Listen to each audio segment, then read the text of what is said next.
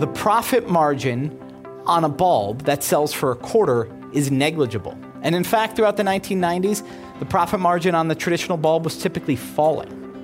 Why was there almost no profit margin, even though the competition wasn't that great? It's because of the threat of competition. Because if GE jacked up its price, Philips would undercut them. If all three of them tried to jack up their price, somebody else would come in. Tungsten, a little bit of glass, a little bit of aluminum. It wasn't that expensive. So the beauty of capitalism wasn't that it provided big profits. It's that it made big profits very difficult.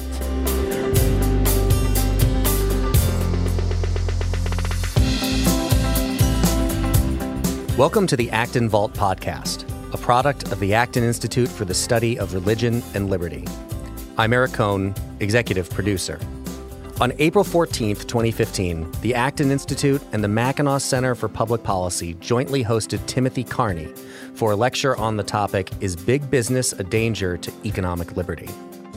Timothy P. Carney is the senior political columnist at the Washington Examiner, a visiting fellow at the American Enterprise Institute, and the author of 3 books: Obamonomics, The Big Ripoff, which won the Templeton Enterprise Award from the Intercollegiate Studies Institute and the 2006 Lysander Spooner Award for the best book on liberty, and Alienated America. Tim was a 2012 Pulliam Distinguished Visiting Fellow at Hillsdale College, and he sits on the board of visitors for the Institute for Political Journalism. A protege of the late columnist Robert Novak, Tim was senior reporter at the Evans-Novak Political Report and became editor when Novak retired in 2008. His work has appeared in the Wall Street Journal, New York Post, and many other publications. Tim is a native of Greenwich Village and an alumnus of St. John's College in Annapolis.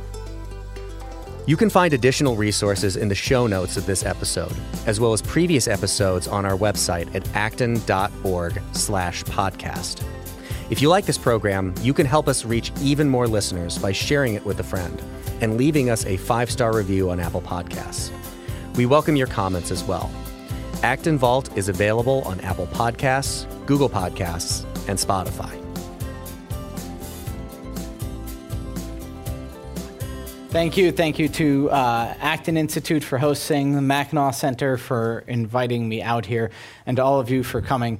I'm coming from the D.C. area, and I leaving behind my wife and my 5 kids. So leaving behind 5 kids, I really am grateful for the leaving behind my 5 kids, I ask all of your prayers for my wife, who's home with all of them. At the Washington Examiner, I'm a columnist, and I have my opinions and my viewpoint, and I want to, in full disclosure, lay it all out for all of you. I'm a believer in free enterprise, in limited government. I think that maximizes the wealth of society. I think that is the moral way to approach business, that when 2 adults one wants to sell something, one wants to buy something, we shouldn't get in the way. And I think that it not just helps the wealth of society, but it helps the wealth of the least off, and it's the fairest situation. But I also do reporting, and as I do reporting on these situations, I find that increasingly the enemies of free enterprise is not the left. It's not Ralph Nader. It's not Bernie Sanders. It's not, the socialists. It's actually the big business lobby. And in fact, I argue that the biggest threat to free enterprise and economic liberty today is the big business lobby. This is one of my first times doing a slideshow, so bear with me if I press it in the wrong direction here. Milton Friedman, that's who that guy is. The 2 greatest enemies of free enterprise in the United States have been, on my one hand, my fellow intellectuals, and on the other hand, the business corporations of this country. And what Friedman said was, the intellectuals, they believe in free markets only for themselves, freedom only for themselves, and they want restrictions on everybody else. Well, the corporations, the lobbyists, often want free enterprise in general, but restrictions in their own industry. That is, subsidies, handouts, protections that protect them from from competition. Regulation often serves the role of protecting the big guys from competition. And this isn't just some weird, quirky aspect of what happens in Washington as I follow lobbying. It is, in fact, the dominant theme in what happens in Washington. So big business is, in fact, the greatest threat to free enterprise for 3 reasons. Number one, they actually win. So when there's some debate and you have, the tree-hugging hippies against the ability to, against free enterprise, the hippies don't usually win unless they have a big business on their side. When you have labor unions, well, they sometimes win, but increasingly, even in Michigan, they sometimes lose unless they have big business on their side. Number two, when big business supports bigger government, they fool the middle. And by this I mean sort of the mainstream media and the people who believe the mainstream media. They say, oh, wait a second, in this case, you have both a big business, you have both General Electric and the environmentalists in favor of restrictions on greenhouse gases. That must mean there's consensus without examining maybe General Electric is profiting off of these regulations in ways that hurt the rest of the economy. But most importantly, I think they fool our side. And by our side, I mean the people who believe in free enterprise. The people who believe in free enterprise often, almost every time that they go for big government, they go for regulations and handouts and bailouts and subsidies, it's because big business asks them to. So the example I want to talk about to start is the light bulb law.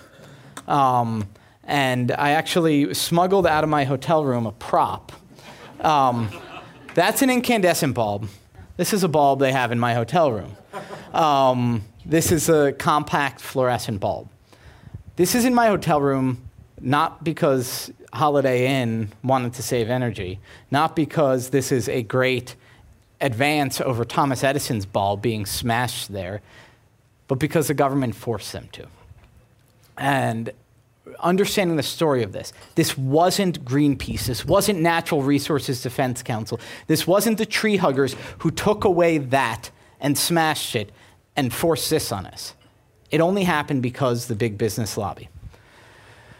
In the 1990s, and this is a great story about the beauty of capitalism, 1990s, General Electric controlled about half of the US light bulb market. The other 40% was controlled by Philips and Sylvania.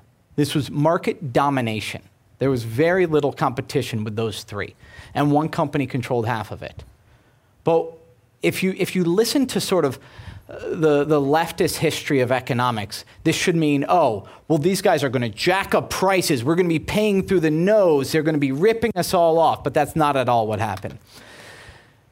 This is from the 90s and the 2000s. And I say this is a beauty of capitalism. Light bulb makers, according to the USA Today, had razor-thin profit margins. A New York Times story talked about the downside of selling a ubiquitous commodity, such as a light bulb. The profit margin on a bulb that sells for a quarter is negligible. And in fact, throughout the 1990s, the profit margin on the traditional bulb was typically falling.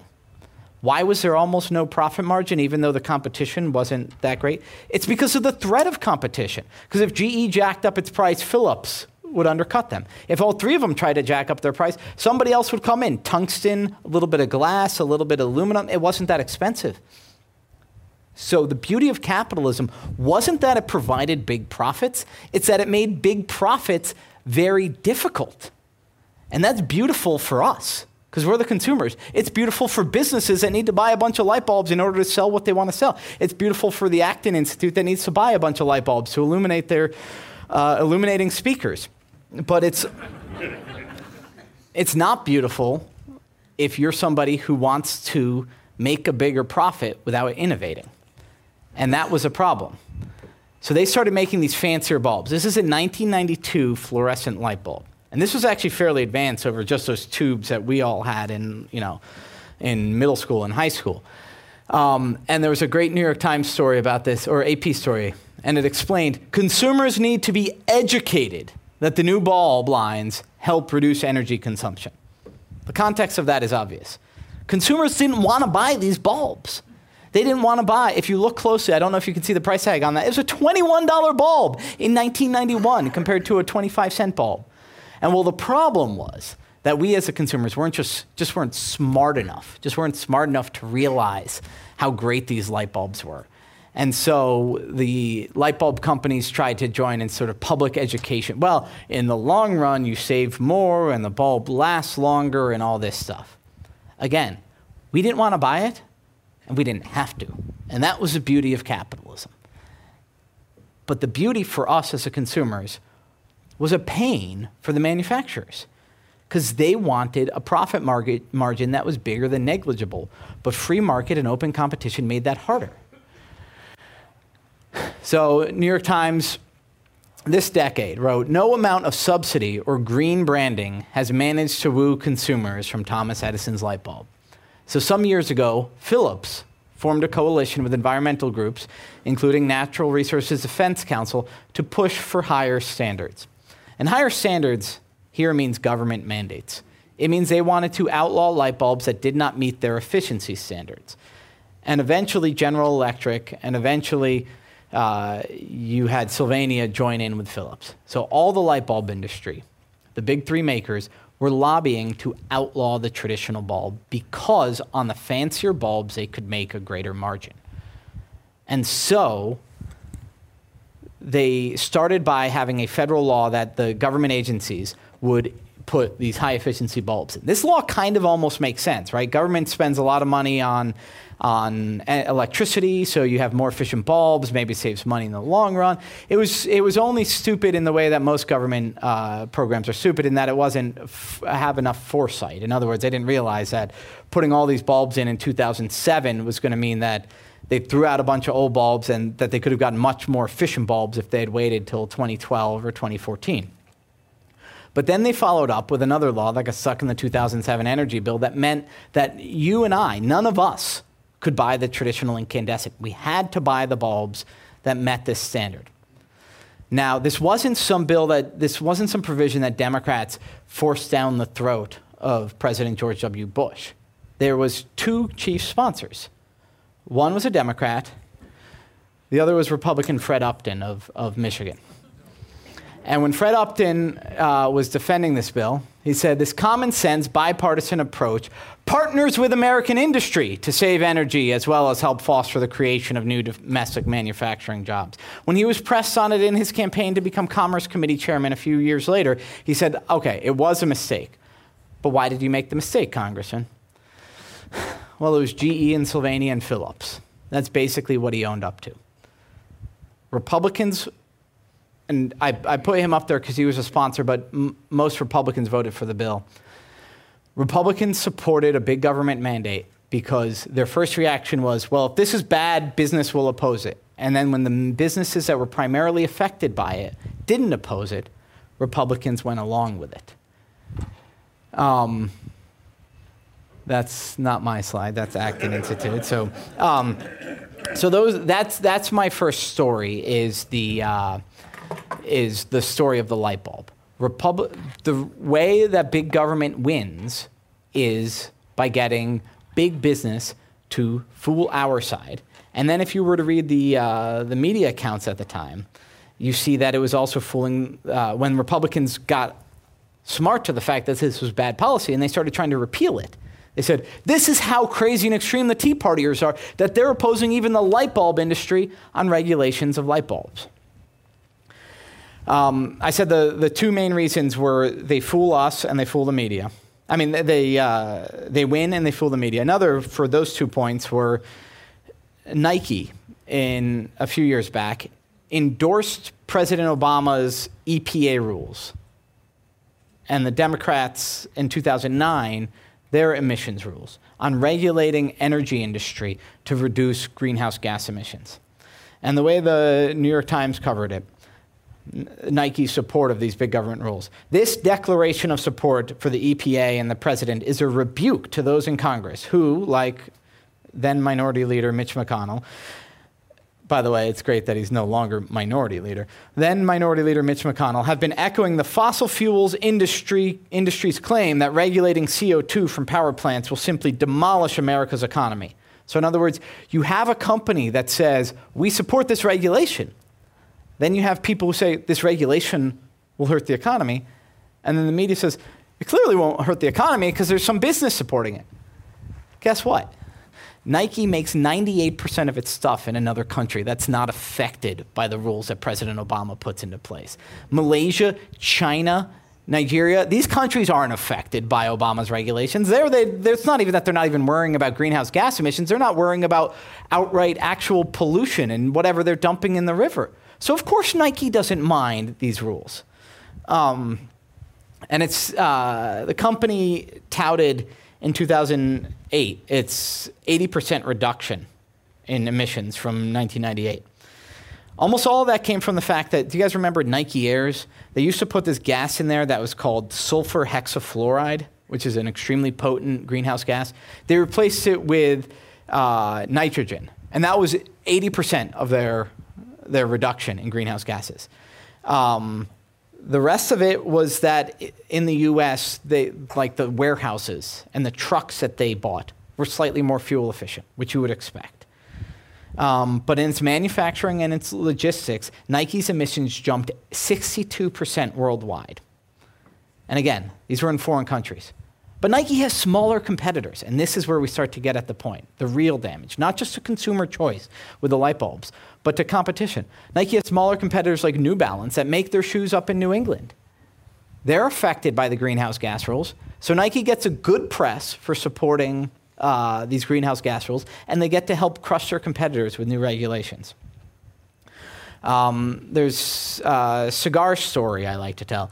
There's a newspaper that said the Cigar Association of America, quote, which represents manufacturers, is planning to argue in Oregon, as it has been contending in other state capitals, that the reputation of its own products, cigars, is being sullied by the marketing of loose wrappers to pot smokers under the guise of being part of the cigar culture. And they said, oh, well, we don't want to be connected with drugs. Of course, you sell a loose cigar wrapper to somebody who then makes their own cigars. It takes away from the manufacturing of these guys. So they're supporting regulations that are making it easier for people to go to alternative businesses. You saw it here in Grand Rapids where the restaurants were opposing food trucks for a while. You see it in lots of cities where taxis are opposing the introduction of Uber. And you saw it with Obamacare.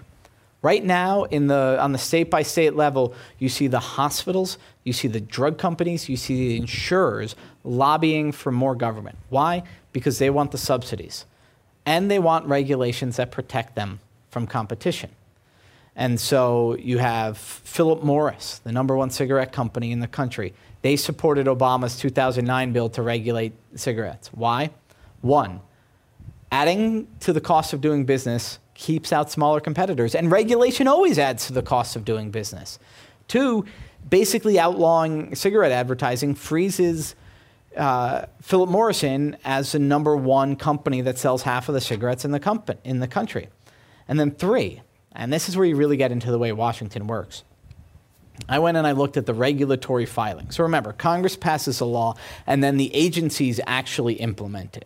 You can't stop. The bill doesn't really become a law when the president signs it. It gets implemented. And in bills like Obamacare, it gets completely rewritten by the executive office, but it gets implemented by the agencies. And so I looked at who's filing what comments with the Food and Drug Administration as they're putting the smoking regulation law into place. I found this one farmer, I think he was in North Carolina, Smokin' Joe's was the name, and he said, you guys are talking about outlawing free samples. Do you understand free samples of cigarettes are not us going up and being like, hey, little Jimmy, you want to smoke? Free samples are us going to, a corner store or gas station and saying, here's a pack, I forget what they were. They were something like homegrown organic cigarettes. Now, I don't smoke, I'm not into organic so much, so it's not my cup of tea, but again, I believe in freedom, so if you want your homegrown organic cigarettes, you should be able to get them. And you go to the corner store and you're Smokin' Joe and you say, try these, and the guy likes it and he sells it. So Smokin' Joe says, if you outlaw these free samples, we can't really distribute our product. Guess who that doesn't matter to? It doesn't matter to Philip Morris and Marlboro. And I looked at their regulatory filings, and they were sort of nibbling around the edges and this and that, and the content of their filings wasn't that interested. And then I got down to the bottom, and I saw the signature. The lawyer for Philip Morris filing these regulatory filings was a former commissioner of the Food and Drug Administration. And then you realize that when you put something in the arena of government, it becomes a home game for big business. and an away game for the small guy. And the consumer ends up losing out. Now, I could tell you guys a million stories here. I want you all to come up with your counter arguments and your questions and that stuff and throw them at me first. But I think it's also a problem when it comes to bailouts. And this is bailouts of Wall Street. This is bailouts of Fannie Mae and Freddie Mac. This is the Obamacare bailouts of the insurance companies. But it's also bailouts of Chrysler and General Motors. I think it's a problem, all of this stuff. Because if you end up taking the side that's pro-business and not the side that's pro-free market, what you're doing is you are undermining, and this should have been my fourth reason in my slide up there about the reasons that big business is the biggest threat to free enterprise. If you take the pro-business side against the pro-free enterprise, if you take the pro-bailout side, you are undermining the moral justification of free enterprise. Because why do we like free enterprise? It's not so that rich people can get rich. I love that rich people get rich. This town is a great example of what happens with a successful company like Amway. They make lots of money. It's great. But that's not why we like free enterprise. We like it because it's hard for them to get rich, because the profit margin on a light bulb goes down to almost zero so that we can buy more light bulbs. And so that the profit margin on shoes goes down to near zero so we can buy more shoes. Now, for me, the sneakers for kids being really cheap, it's kind of a big deal. I mean, again, I've got 5 kids. That's at least 10 sneakers at any given time. I realize you have to multiply by 2 to get the appropriate number of sneakers. But it's also, I mean, for me, it's a difference between how much money I can put in my IRA or my 401k. For a poor family, it's a difference between whether their kids have shoes or not. That's the reason for free enterprise. And again, it's small profit margins. That's the beauty there. It's not the big guys getting rich. That happens. That's a side effect. That's not why I love it. But if what you love is businesses getting protection from competition, or businesses that would fail being propped up, well, that's a pro-business argument. That's not a pro-free enterprise argument. And you take away the moral argument. You take away the fact that people ought to be rewarded. In free enterprise, profit is hinged to the providing something of value. In a crony economy, profit is hinged to having proximity to a politician, to hiring the right lobbyist who's probably a former politician. And so free enterprise isn't always the best thing for a company's bottom line in the short run, but it's always the best thing for society's bottom line. And I would argue, and if you guys want to talk about it in the questions, I will, that in the long run, a business always does better by swearing off special favors from government and going with free enterprise. Maybe in the short run, they'll give up something, like an eminent domain taking or a handout or something like that. Or if you're a failed company, then yeah, you probably want a bailout. But the rest of the economy in the long run, they all benefit from free enterprise. And so if that's what you stand for, you have to look out not for the people who say, oh, well, socialism and make it all in that. They never win. And they don't fool our side. What fools our side is the big business guys coming and saying, we believe in free enterprise, but in this case, there's an exception. That's the real danger. That's the danger in America today. And if you believe in free enterprise and you want there to be a moral underpinning, that's what you have to battle against. So again, thank all of you for coming, and I'm happy to take your questions, arguments, debates. Thank you, Tim. So we do have good Stump Tim time. That's what this is called. Don't be easy on them, okay? Don't be easy. Isn't the underlying problem here not what businesses are doing, but the regulatory system? In other words, they're just participating in following the rules that are established for them. So, yes, that's half true, I would say. The ultimate blame lies with the policymakers, because we elect them and they're supposed to serve our interests. And if they end up serving the interests of the special interests or just making government bigger because they like bigger government, that's where the ultimate blame lies. But then if we're sort of getting in a question of where can we assign blame? And I like assigning blame. I'm kind of a moralist. I like doing that. That's my job. I get paid to do that. I think we can assign blame to businesses, not businesses that lobby for their own good necessarily, and not necessarily businesses that end up profiting off of big government. So I wrote a story in Reason Magazine recently where I lay out 3 cases. The first is a guy who's a sniper. And he seems like he has the best job in the world, whereas his full-time job is being a naturalist, and I forget exactly what it is, running state parks, kind of cool natural stuff. His part-time job is running a company that shoots deer with sniper rifles. And what they do is they go to towns that are overrun by deer, and they just thin a herd. So he hires a bunch of other former military guys.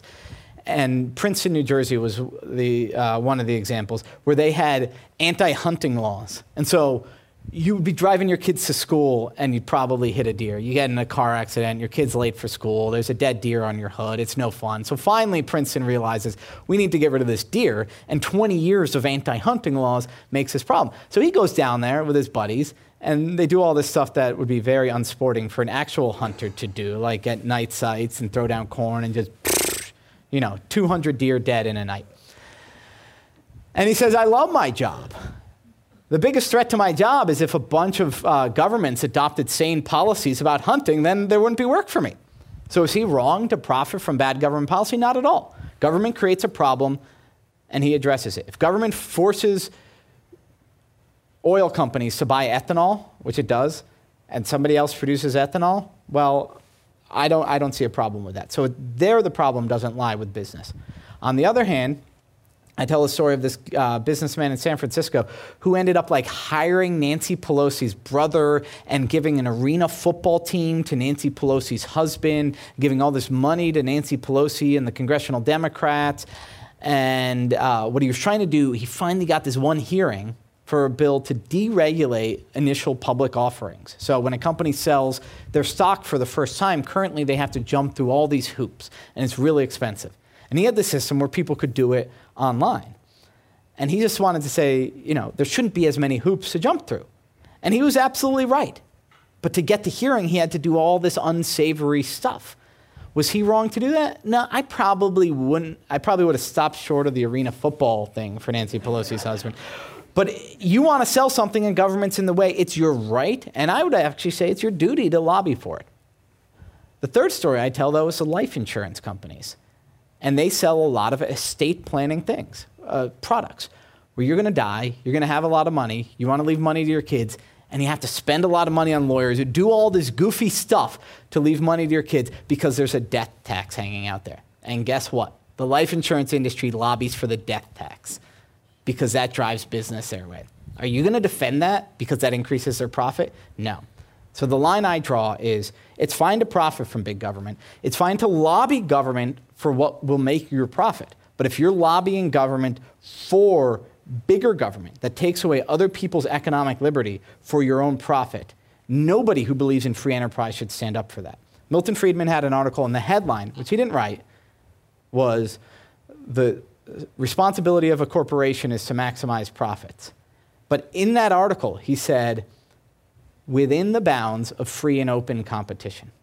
And so I do think that corporations that lobby for bigger government are not just sort of playing with the rules, they're trying to write the rules in their own favor. If you're playing within the rules, well, that might be your own problem. I deduct my mortgage interests. I don't think that should exist. I don't think I'm a crony capitalist, but if one of you wants to write an article calling me one, I fully support your right to do it. But yeah, it comes down to lobbying for more government. That's where I draw the line. In Michigan, we had controversies, it was referred to earlier, about the government bailout for General Motors. And there were many people who had feelings about smaller government and everything, but they said, well, it's General Motors, it's too big to fail. Look at all the devastation that would happen. The question would be, how would you have addressed that? Yeah. So, and this was in the context, and I remember this very clearly, this was in the context of the banks were just bailed out. And in the bank bailout, what I argued for was, at the time, I probably argued just against everything the government was proposing, the politicians. But ultimately, what I came to argue for with the banks was, if this is going to be a catastrophe and there needs to be a government intervention, it should be aimed at just preventing a fire sale of assets that are valuable, but there's no buyer for them now. And in that case, it was mortgage-backed securities, some of which were garbage, but some of which were not, a lot of other insurance policies, et cetera. But that it ought to prevent moral hazard, to prevent future people from banking on bailouts, it ought to end up winding down the failed institutions. So how would that have worked? Goldman Sachs probably would have survived. JP Morgan would have survived. Citigroup, Bank of America probably would have failed. And that's the way I would have looked at it. And the initial discussion of the Detroit bailout kind of looked like that we're just going to prevent this fire sale. I mean, in Toledo, Ohio, there was a transmission factory that was just world-renowned at making great transmissions. And the free market argument is, and they were making them for GM, if GM fails, somebody else will buy up that factory. Now, if it's in the midst of a financial crisis where all the banks are folding and there's nobody who has the capital to buy up that factory, and the government's going to step in and prevent a fire sale of that transmission factory, that seems like a legitimate government intervention possibly to me. But to say GM and Chrysler must continue to exist, just as saying, Citibank and Bank of America must continue to exist, that's where I think the problem is. That's where it creates a moral hazard. It takes away the profit loss, the risk-reward stuff of it. So a winding down. What would have happened to Chrysler and GM if they had sort of wound down their assets and allowed for a more orderly sale of them? A lot of the suppliers would have kept their jobs for other automakers, for Ford, who wasn't doing as bad. And some of the suppliers, maybe some more of the suppliers would have lost their jobs, but I don't know. That if government's going to intervene in that situation, I use the word protectionism. Some people use it just to mean trade, like protect us from stuff. I use the word protectionism to say there's a current business model, and a lot of politicians want to keep that in place. But no, that's not what the free market is about. It's about constantly changing. If we kept the current business model in place, we'd all be driving Model Ts. There wouldn't have been a Chrysler, okay? So that's the way I view it, that any government intervention in that case should have been aimed at preventing a fire sale of assets rather than saving the companies. This was a timely question. Who do you think is fighting simplification of the federal income tax laws?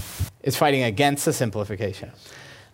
So if you are thinking about tax simplification and you're thinking, oh, well, what side is General Electric on, or what side is this other? You're actually asking the wrong question. Because there's no such thing as what side General Electric or some other company is on. Because corporations, despite what Mitt Romney once said, are not in fact people. They're made up of millions of people, thousands of people at least. And the lobbyists want complexity. And that's a big part of the problem in all of Washington. Sometimes some of the stuff I was talking about tonight, will the big businesses profit from it? A lot of times the CEOs don't like that, especially if they're real owners and they're entrepreneurs. But the lobbyists, they thrive off of complexity and uncertainty. And so tax simplification, everybody who ever used to serve on the committees that write the tax law, in the Senate, it's called the Senate Finance Committee. In the House, it's the House Ways and Means Committee. Every former staffer for those two committees and half of the former members for those committees are now lobbyists.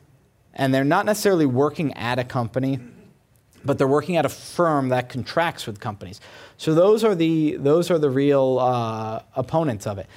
But if you look more specifically, Dave Camp's tax reform that he pushed out a couple years ago, the Michigan congressman who was chairman of the Ways and Means, when he was looking for special carve-outs and special favors that you get rid of them and then you can reduce the rate. That's what tax reform is, right? You get rid of loopholes and you reduce the rate for everybody. That maximizes economic prosperity. When he was looking for them, disproportionately, he found them in the housing sector, actually. Home interest mortgage deduction, lots of other developments, lots of other developing developer subsidies, lots of things for hedge funds. Those were the guys who were sort of gaming the system most. But a last comment on tax simplification. New York Times had a story in 2011, or about General Electric in 2011 paying near zero corporate federal income tax. And we were all supposed to be outraged that they didn't pay more corporate federal income tax. I think every corporation should pay zero federal corporate income tax. And frankly, I think every person should minimize their tax bill within the bounds of the law. Tomorrow's tax day. Hopefully you've already done your taxes. If not, pay as little as you legally can. That's what I think is your moral obligation. So otherwise you're sending the money off to Barack Obama to spend how he wants.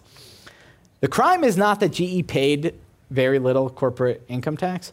It's that they had a team of more than 900 people to minimize their tax. And that meant that they thought it was really worth their investment to play tax games. And the smaller problem was they said, oh, well, if we count this and we do all these accounting games, it lowers our taxes. That's just a little bit of a waste of resources. The bigger problem was when those tax guys got on the phone to the actual business guys and they said, by the way, if you run your manufacturing business slightly different, maybe you make a little less profit, but you pay a lot less taxes. Do that. Or if you move this from Hungary to Ireland, or you move this from May to June, you lower your taxes. Those things are the real costs of the tax complexity, in that they make businesses do less efficient things. So a company like GE would benefit from tax reform, but they also know that they're the guys who can game the complexity of the system. But if you're looking for somebody to blame, which again I love doing, look at the lawyers, the lobbyists, the revolving door types. Can you comment on the Business Roundtable that I think is run by John Engler and the U.S. Chamber of Commerce, their relationship with the Congress people and the staffers, and the responsibility of Congress people to represent the people as a whole rather than the corporation? Yeah, so the question is on the Business Roundtable and the Chamber of Commerce, these business lobbies. Chamber of Commerce is very good. The U.S. Chamber of Commerce is very good half the time, and that's when they're talking about taxes and regulations. And they are laying some of the groundwork for tax reform, and they're very good. But when it comes to subsidies, they're generally in favor of more business subsidies. And the Business Roundtable has sort of gone back and forth. It's a group that's made up of the actual CEOs of the companies. And they've gone back and forth on how free market or how pro-corporate welfare they've been. And they have traditionally had a disproportionate amount of pull within the Republican Party. In part because Republicans, again, got confused. They thought that they were supposed to be pro-business and that meant the same as being pro-free enterprise. But I think the 2010 sort of Tea Party revolution changed a lot of that. And yet the Chamber of Commerce lost races to conservatives. The guys that they backed in Kentucky, they backed Trey Grayson, but Rand Paul won the Senate race. In Florida, they backed Charlie Crist, but Marco Rubio won the Senate race. In 2012, in Texas, they backed David Dewhurst, but Ted Cruz won the Senate race. In Pennsylvania, the business lobby backed Arlen Specter, and he had to switch parties because Pat Toomey pulled ahead of him in the primaries. And then you had the local Chamber of Commerce come after Justin Amash after his first term. A lot of times, the business lobby goes after the guys who are a little too free market for them. And the Republicans now see that they can't be just the sort of political wing of the Chamber of Commerce. And I think it's really beneficial. And you see guys like Mitch McConnell and John Boehner realizing that they're going to side with the Chamber when the Chamber's right, and that when the Chamber's wrong, they're going to differentiate themselves from that. And I really do think the 2010 Tea Party revolution had a very positive effect on teaching Republicans that they shouldn't be answering to the Chamber, but in fact steering business. Because ultimately, that's what I think we need to do. Convince businesses we are with you on taxes being lower, on regulations being lower, but if you're going for handouts or you're going for protective regulations, we're against you. So you may as well join our side, because the left is never really ultimately going to be on your side. Sure. I have two questions. One is to challenge your comment about the new curly Q fluorescent bulbs, GE and Philips' involvement in that. I don't doubt that, and maybe I'm just dead wrong about this, but my understanding is those bulbs, today's fluorescent bulbs, aren't made by GE or Philips. They're made somewhere in China. Am I wrong about that? They're made by GE in China. Are they? Yes. Okay. Well, that's good marketing, isn't it? All right, very good. But the other more philosophical question I wanted to ask is you talk about how business shouldn't be trying to maximize their profits by orchestrating change in the regulatory or legal environment. And yet, at the end of the day, they have a fiduciary duty to their corporations to maximize those profits, and to do otherwise is a violation of that duty. So it's one thing to say that it's unfortunate that they do that. It's another thing to answer the question, what do we do about it then? Yeah. On the Curly Q bulb, I went out to the factory in Virginia where they used to make the regular light bulbs. And I kind of had to sneak onto the GE property to like talk to the guys on the day that it was announced that they were all getting laid off. They were getting laid off because, you know, their light bulbs had been regulated out of existence. And I went up and I asked them about it. And this one guy, Dwayne Madigan, jumped up and he said, "Government did us in."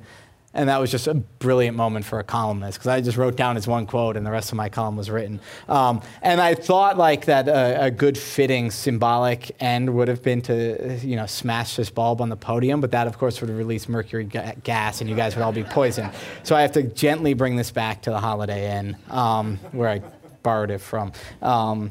But corporations, executives have a fiduciary responsibility to the shareholder. And so if you go ahead and you say, I'm going to forego profits for my own scruples, is that legally problematic? There are cases about this. In fact, one of them involved Ford Motor. Any recent law school alumni here might remember this case. But on the other hand, you've seen businesses do this. BB&T is a bank. And after the Kelo v. New London decision about eminent domain, they said, we will not finance any development deals that are benefiting from eminent domain takings because we think that's wrong. And the president of the bank at the time, John Allison, currently is now the outgoing president of the Cato Institute. And he was the one who put that decision in place. He said, we didn't know how this would affect our business, but it turned out a ton of people opened checking accounts because of it. So it ended up being good business, but not because people said, oh, a checking account is going to be more stable at a bank that doesn't do it. It's because they wanted to vote with their dollars. So that's one thing. Businesses often take stances that they think are, you know, morally good, whether it's because it reflects the executive's morality or they think it pursues profit.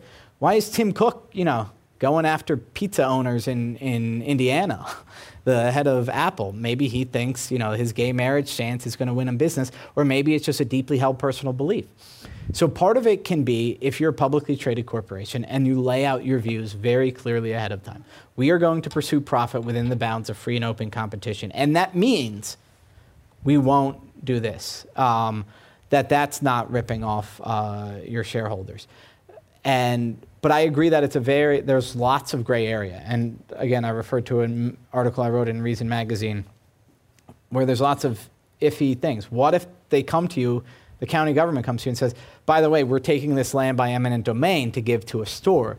You're Home Depot. We're either giving it to you or to Lowe's Hardware. That's a very tough situation. So there's lots of gray, murky ground there.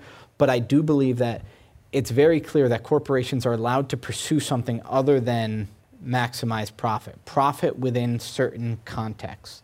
And that if it's just your own personal scruples, then maybe that's problematic. But if it's a well-articulated vision of principles, that free and open competition are part of it, I think that's legit. And again, these businesses that are saying we're not going to do business in Indiana because we think their religious freedom law is anti-gay or something like that, are all of them going to get prosecuted? I mean, that would, or sued by their shareholders? That would be an interesting question. I'd see how that would go. But I think that a corporation is allowed to have principles aside from just the pure pursuit of profit, but I agree that the case law on that is tricky. But here's the most important point. I think corporations have to have higher principles than just a simple pursuit of profit, because otherwise free enterprise is just going to be completely eroded by the big guys. And what happens when that happens? Capitalism becomes the sort of Marxist stereotype of capitalism. Businesses sell you something and profit, not because you want it and you like the price, but because you have no other choice. That's exactly what's happened with the light bulbs. So I think that businesses absolutely have to do that. And executives, the more clearly they articulate, we're going to pursue profit, we're going to do it within the bounds of free and open competition. The more they do that, the more it will move the whole debate in the right direction. How much research do the regulators do before they regulate? So, and this actually gets at the heart of the lobbying issue. Part of the reason that regulators, after a law passes, the agencies open it up for public comment, is because they sort of know that they don't really know how they're going to affect industry. And in fact, they're better now than they used to be at going ahead and finding out the impact. But one question they don't really ask in general is, will this crowd out new entrants? And the reason you don't ask that is because there's nobody to file that comment. There's nobody to lobby you on behalf of the business that doesn't exist yet. And that's one of the biggest things. Free enterprise is all about the openness to possibility. But if there's either a couple small businesses, they don't have the ability to fly to Washington, or some business that doesn't exist yet, well, they evidently don't have the ability to lobby. And that's why where you see victories in cases like Uber, where they're a startup business, but they're backed by millions and millions in venture capital startup fund, and they can have their voice heard. And this is the main way that corruption happens in Washington, frankly, is not bribery type stuff, but the lawmakers and the regulators will call in everybody or will listen to everybody who can get a meeting with them. But the small businesses or the businesses that are in the future don't really get a voice.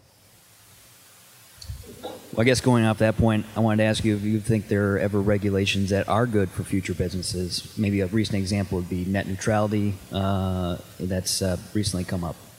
So net neutrality has the support of a lot of content providers, internet content providers, Google, those guys, and it is opposed by the networks like AT&T and Verizon, and I tend to not really weigh in on it, except that I think it's probably amounts to freezing in place the existing business model, which is probably anti-innovation.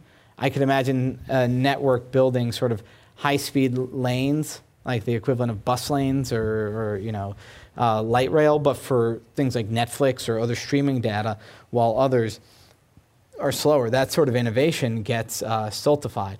The proper role of regulation is sort of basic, where it's needed to prevent fraud ahead of time, or where there's real information asymmetries, like you don't know what's actually going on in the kitchen of a restaurant. So we should probably prohibit them from, having rats or, sweating onto your food or whatever it is that they would do.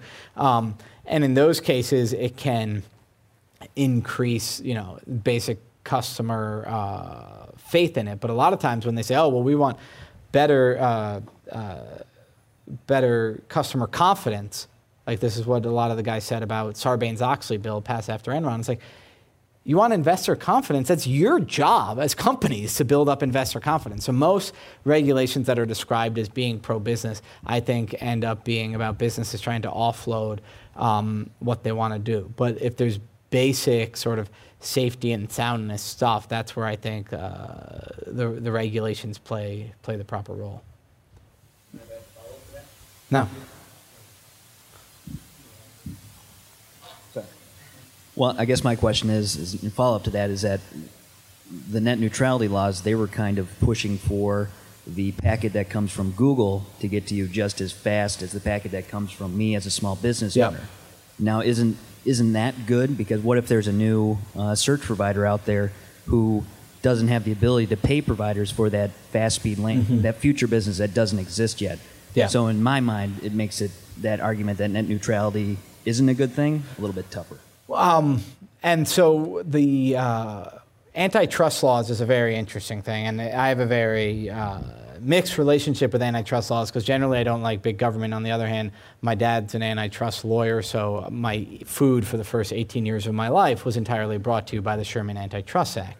But that legal protections against monopolies in cases especially like networks, because this is another thing where I talk about free enterprise, but what if you start off with a government-created monopoly, as in telecom and that sort of thing?